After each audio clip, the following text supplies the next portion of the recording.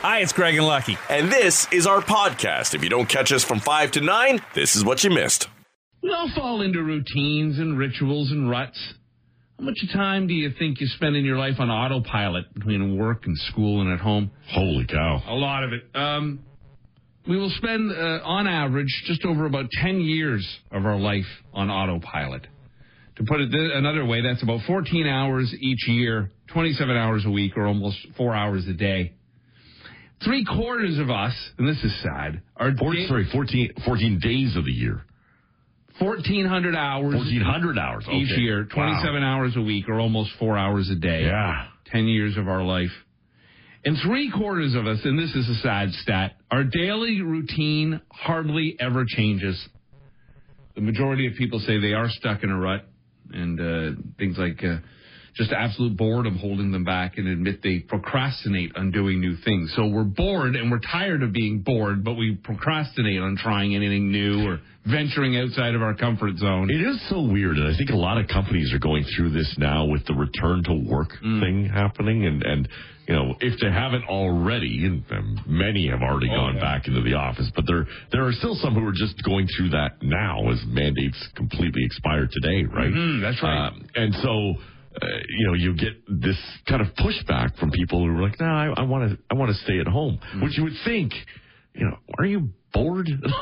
Right. At home, don't you want some interaction? A lot of people don't. They don't want the commute. I get it if you don't want to. There's some annoyances to going into the office, but there's also some upside that it just, I don't know, puts a little something more in your day. You can get out of pajamas for once. Well, it's just another example of how we're never, ever happy, no matter what the situation. In the early stages of COVID, and it carried on like this throughout the whole thing, all you ever heard was about the mental illness side of things and the isolation side of things. And now when you can finally get back out there, you don't want to go. It was like we said from the very beginning, family, got to be with family, miss my parents, miss the grandparents. Oh, the grandparents want to see the grandchildren. The minute you can get back together, nobody wants to be there. We just want to piss and moan for the sake of pissing and moaning. Pretty much. And it is amazing. I want to say to anybody who doesn't want to go back into the office because of the aggravation, look in the mirror. You're an adult. Stop being a petulant child. You really are acting childlike. I heard a great story with some younger office staff where they're just adamant that they're not going back. Right, yeah. Well, then guess what? I'm adamant you don't have a job. How about that? It's crazy, and I would love the excuse. Okay, outside of I just can't be bothered or it's too much of an aggravation. Okay, well, you knew this was inevitably going to end. Right. You knew eventually. Has it dragged on longer than we ever thought it would? Probably. Going on almost 3 years now this coming March. But it's time. It's just time, and there's no real out. You can't say, well, I'm afraid of getting COVID now. If you've got your vaccine, you'll be fine. Right. You have to live with it. That's what everybody says now. We've got to live with it. It's not going away ever. So you can't keep running from it. Let's be honest. Most of the people who are saying they don't want to go back in the office because they'd be afraid of it are going out and doing other things and not afraid of it. Oh, yeah. Oh, yes. It's conveniently afraid of it for many. No, exactly. So, if you're one of these people who is putting up a fuss and stomping around because you don't want to go back to the office, well, I guess you could go line up at the unemployment office. There's always that, because I'm sure you'll be out of a gig if you keep that attitude up. Bruce Willis just sold something. He sold his image rights to an AI company. So basically now we will have Yippee-ki-yay forever. Okay. Yeah, basically they took images of him from Die Hard and a film called The Fifth Element. So he looks with his AI character just like he did in those movies. And I would assume that this could keep him working in some form, even though he's now retired and with his diagnosis. I don't know, lifespan after having this diagnosis. I'm not sure, but he will continue doing some sort of television. They can recreate that all like that? I guess, yeah, more and more of it, right? All the time. We finally found out what the Queen died of. She, I don't know if you heard, but she passed away. I heard that, 96 years old. So they do the research. They do the whatchamacallit when they. I don't think it did an autopsy on the Queen. Oh, they might have. Don't they always? Doesn't everybody get an autopsy? I don't know. I mean, they have released her death certificate, and it finally came out that she OD'd. The massive Scarface amount of cocaine off of the back of a hooker's butt. And then that was it, lights out. Was Andrew in the room? He ordered the right. And it wasn't Charles that killed her, and it wasn't Meghan. It was just old age. Okay. That's what they're saying. All right. 96, just done. Yeah. Trevor Noah is leaving The Daily Show after 7 years. That's a shame. I think he's a terrific host, and really, he had to step in and fill huge shoes after taking over from Jon Stewart. Yeah, I guess. I mean, his monologues that he goes off on, and his kind of little diatribes that I think are just so. He's so smart, so well written, so he's such a great speaker. Yeah. His book is fantastic. It's amazing. I'm reading it for a second time. His life story is just so incredible. Here's something I find that's odd about him, though. I agree 100% with everything you're saying. I watch the show every day. I think he's very smart and, as you said, well written. And when he goes off, it's great. I've read his book. I'm reading it again. Again, terrific. I don't think his stand-up is all that funny. Oh. Well, I think because it's a different type of stand-up. I think it's a very smart stand-up that he does. And you're saying I'm dumb? No. Saying you're looking for Hickory Dickory Doc. Well, you're not getting that from him. Listen, if you can't have the Dice Man, I mean, there's no comedy after the Dice Man. No, I think I like his political bend on the show, and I think I like how he talks about current events. It's a lot more intellectual humor, is what I'm saying. Yeah, I think that I've watched. Now, maybe I haven't even sat through a whole sitcom stand-up thing, but the one time I did, I didn't find myself laughing at him as much as I do with the show. Anyhow, he is going to do a lot more stand-up. He wants to travel. He loves learning new languages. So I think he just doesn't want to be tied to a day-to-day gig anymore. That's good on him. Steve O from Jackass has written a book called Hard Kick in the Nuts. What else would he title it? Of course. And he says the dumbest prank he ever did was when he messed around with rocket fuel, which resulted in severe burns and skin graft surgery on 15% of his body. Yeah, that sounds dumb. Yeah.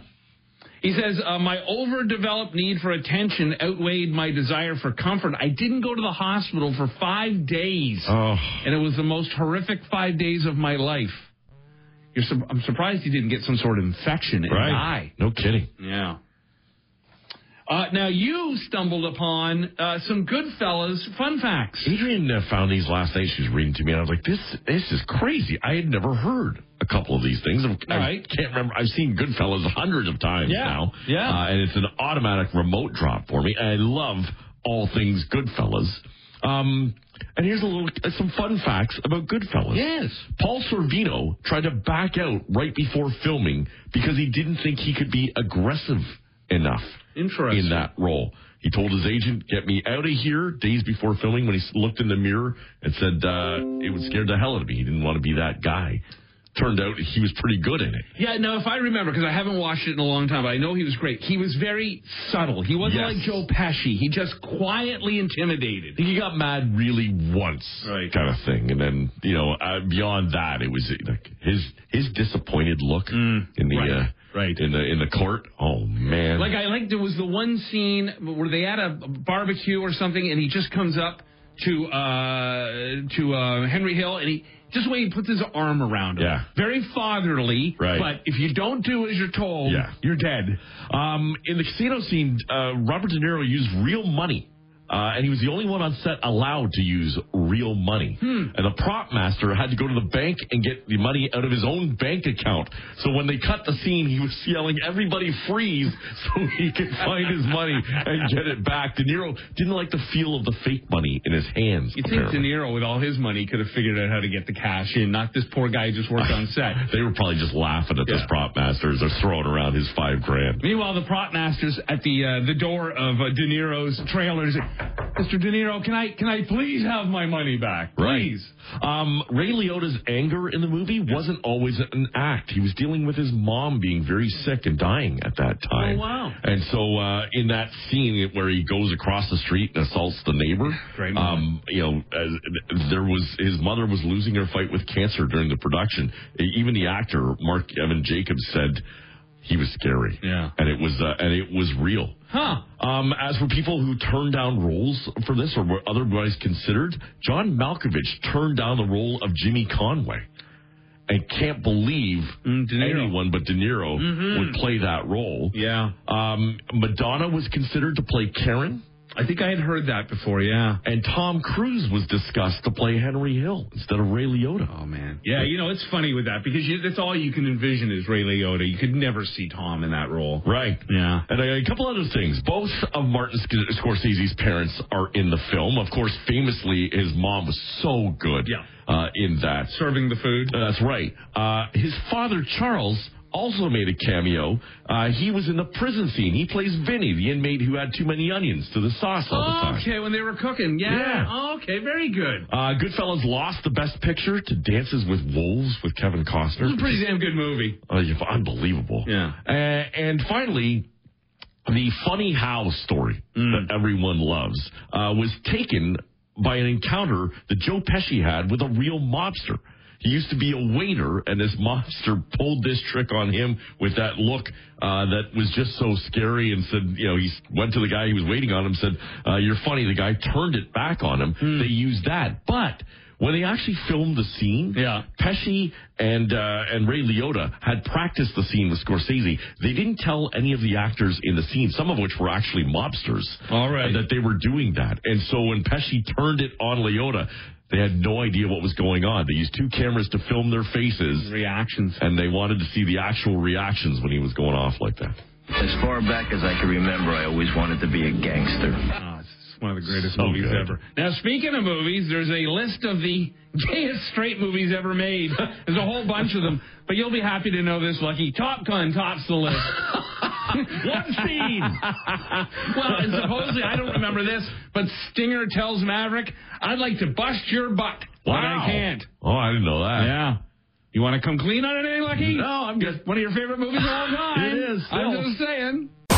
People are worried that if their dogs could talk, they wouldn't be PC.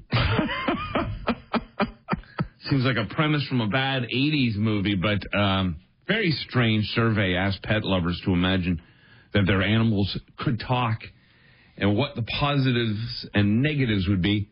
First off, people thought that dogs would be most likely to start speaking to us, and the biggest concern is that if they did start speaking to us, the biggest concern is that they'd gossip and reveal all our secrets. Of course. They've seen some things. They've seen you in some positions. They would share. And they'd probably be very honest about who they liked and didn't like in the family. The other big concern is that your dog won't stop talking once it started, like a child. But the biggest worry is that the dog won't be politically correct. It will say something racist or sexist. It's like having Archie Bunker living in your house. And I would think smaller dogs would be just jerks. I think bigger dogs would be kind of like, mopey. Good to see you're home. Right. What are we doing? Let's go for a walk. Yeah, Coop would be a little yappy. Where you been? Yeah. Where's my food? They'd be little spoilt, entitled things.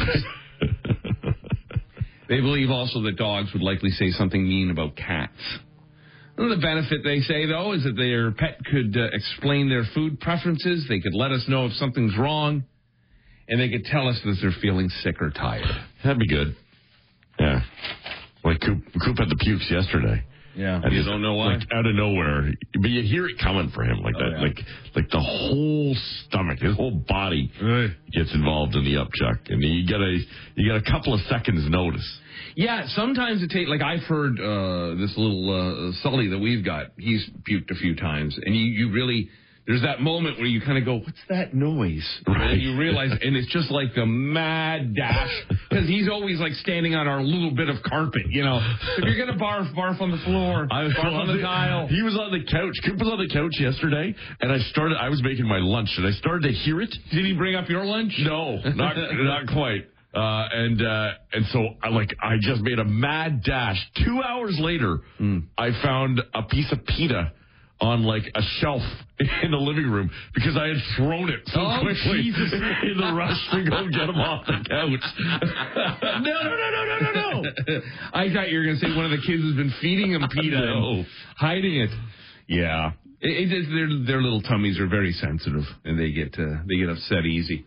But this is, again, where we're at with our pets. Now we're imagining if they could talk. Right. I'll tell you what they'd probably say. Leave me the hell alone. Well, they're way too all over me. Because we think they can generally listen to us. And they right? can't. And they can understand what we're saying. Like, Coop has a thing where if we call the boys for dinner, he comes. Right? And then when we yell down to the basement, boys, dinner, like, he'll be outside and he'll run in because it's dinner time. So, like, it's the inflection in our tone that gets him there. But we feel he completely understands English. Like, he's learned the language. He knows it all. Yeah, I think they get used to routine. You know, with this dog, Sully, Daniel, my oldest, will have his lunch, wash up dishes, leftover dishes in the sink, and he knows the minute that's done that it's walk time. Right. He'll get right to the front door and be ready. As soon as Ariel comes home, I don't even know where he is in the house, but he just helicopters into that front door. Mm-hmm. You know, so they have their little, every morning when I come home, he's right there at the top of the steps because he wants me to let him out the back door. So. Right.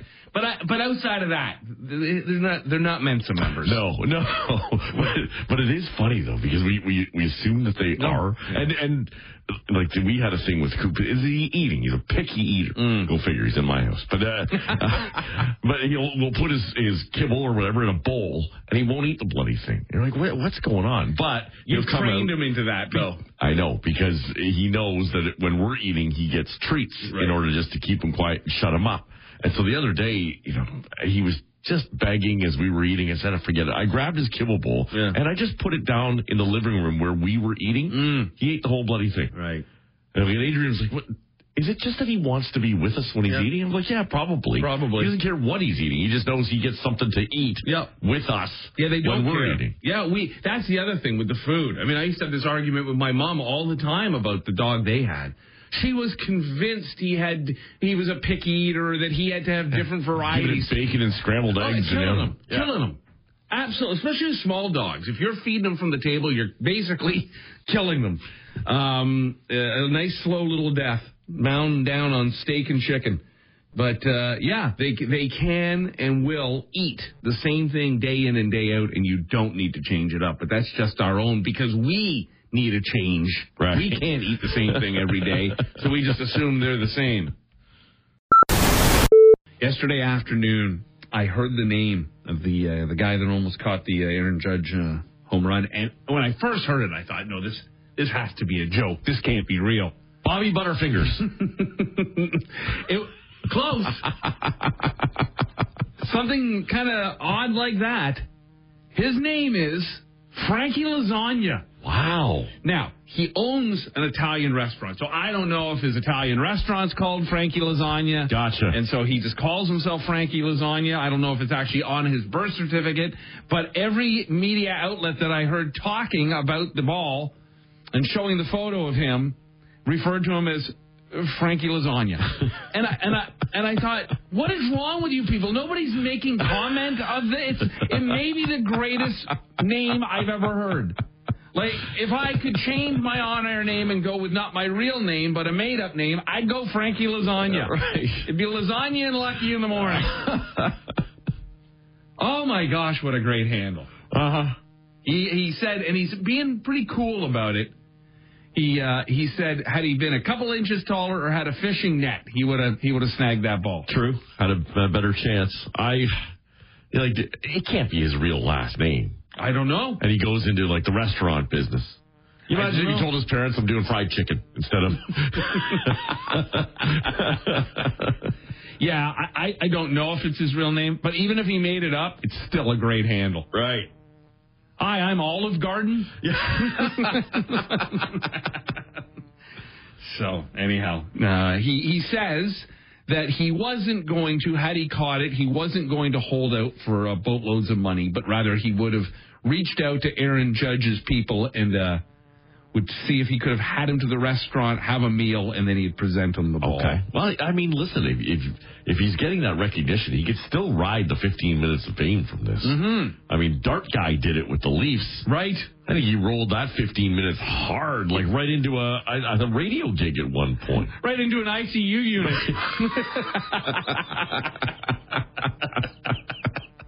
Oh, yeah, I remember there was, like, local celebrities going to games with him. With Dart Guy, yeah. It was like a thing. Yeah, that's right. Watch a game with Dart Guy. Talk to Dart Guy. That's right. Like, why? Because he was flinging a dart out of his mouth, watching the game with his face painted. Frankie Lasagna could be able to do something. Yeah. Oh, I'm sure his restaurant he'll probably have an uptick in business, I would think, because of this. Now, speaking of food and restaurants, as long as he doesn't drop any pasta on the way to the table. Here, catch this bread. People just start lobbing stuff at him. Go to Frankie Lasagna's place and just start throwing food at him. Go on for the meatball. Hey, Frankie, here's $1 million. See if you can catch it this time. Oh, the poor guy. Yeah, that would be funny. McDonald's is about to roll out their adult Happy Meals. Come on. Yeah. Now, at first I thought, what is this about? But it turns out, not much. It's basically a Big Mac, fries, and a drink like you'd normally get, or you get 10-piece McNuggets. But do you get an adult toy? Well, does that box come buzzing? Yeah, and you get a packet of lube. I'll have ketchup, vinegar, and some lube, please. Yeah, I'll take a package of lube with that toy. No adult toy. You get some figurine of like the Hamburglar and Grimace and this kind of thing. Okay, so maybe trying to play on the childhood thing, going back to a classic toy. Yeah. Huh. Yeah, I remember, as a kid, my dad taking me to McDonald's and sitting me down and saying, listen, just because your mother and I don't love each other anymore. It's not your fault. Have a Big Mac. Right. Yeah. Now, here's the problem with, okay, fine, figurines, whatever. How can you sell an adult Happy Meal and there's no alcohol attached? Oh, right. That makes it an adult Happy Meal. Otherwise, it's just a Happy Meal. Crazy. They didn't think this through. I mean, how hard would it be for McDonald's to get a whole licensing thing and everything, but we'll get a McLicense and a McPint, baby steps, a big glass of wine. People were asked what essentials they absolutely needed. And topping the list, Wi-Fi. Okay. And then electricity, gas and heating, electronics, medicine. Nowhere on this list, food and water. So basically we're saying I'd rather die than go without my Wi-Fi. Well, if I got Wi-Fi, I can order food and water. Humans can live more than a month without food, several days without water. We can basically not go without Wi-Fi.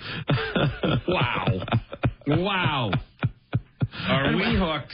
What is it with that? Like, do you have to have Wi-Fi or do you just have to have the internet? Well, I guess you want the internet. Because there are people that I think need Wi-Fi just because they're cheap. That are like they don't want to pay for like a data plan. Oh, okay. Yeah, no, I would assume when we say we need our Wi-Fi, it's so that we can get onto YouPorn or whatever it is we'd spend our day doing, mindlessly staring at that screen. It's just... You talk about conspiracy theories and all of the craziness that has gone on in the belief system around COVID. You wanna really look at your life and think, what is holding me back? How has the man held me down? It's your electronics. Yeah. That's really turned us all into a zombie. It's not our prime minister. It's that thing in your hand. The other thing in your hand. You probably don't have that other thing in your hand nearly as often as you should because you got the electronics in your hand. Right. You get down rabbit holes. Yeah. I'm totally guilty of it. Where it is all of a sudden you'll see one video and just leads into a 10 minutes or more of just watching over and over again. There was a great question that was posed. I was watching some show, and basically like, what would it take for you to give up your phone? Like, it would be keep your phone or keep your family. Right. You know, if we found out tomorrow that the number one cause, all of climate change, could be solved if we all gave up the phone, could you do it?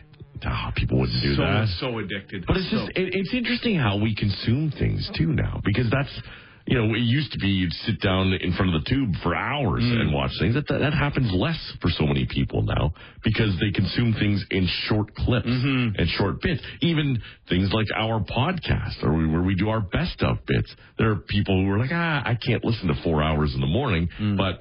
yeah, if you guys want to post a few bits up there, I'll listen to those in snippets. I agree with them. I can't listen to this for 4 hours either. It's giving me a migraine. But I would still rather have a time when, as a family or friends, or you gather and you watch a show, you do something together. Yeah, we might not be in front of the 60-inch screen anymore hanging on the wall, but we are just face buried into that phone all day long, ignoring everything around us. Well, and what happens all too often, it drives me nuts with the kids, is that we're doing both. Right. We've got the screen going, and then we're on the little one in front of our eyes, too. How many devices can you have going at once? I am so guilty of this, I even get angry at myself. I will find myself watching something, and my phone's beside me, and something will trigger me to want to check something on the phone, and I'm constantly now pausing the show to check out, whatever I think I need to check out, or I realize I've been on the phone now for 10 minutes, I've missed the last 10 minutes of the show, now I'm rewinding it to catch up. One of the good things I've noticed in Amazon Prime is when you pause a show, it'll show you the actors that are on screen. Yes. And I'm like, because so many times we'll say, I recognize that person from something. What is it? And it's to stop people from pausing the show to Google it. Right. Yeah. That Bezos, eh?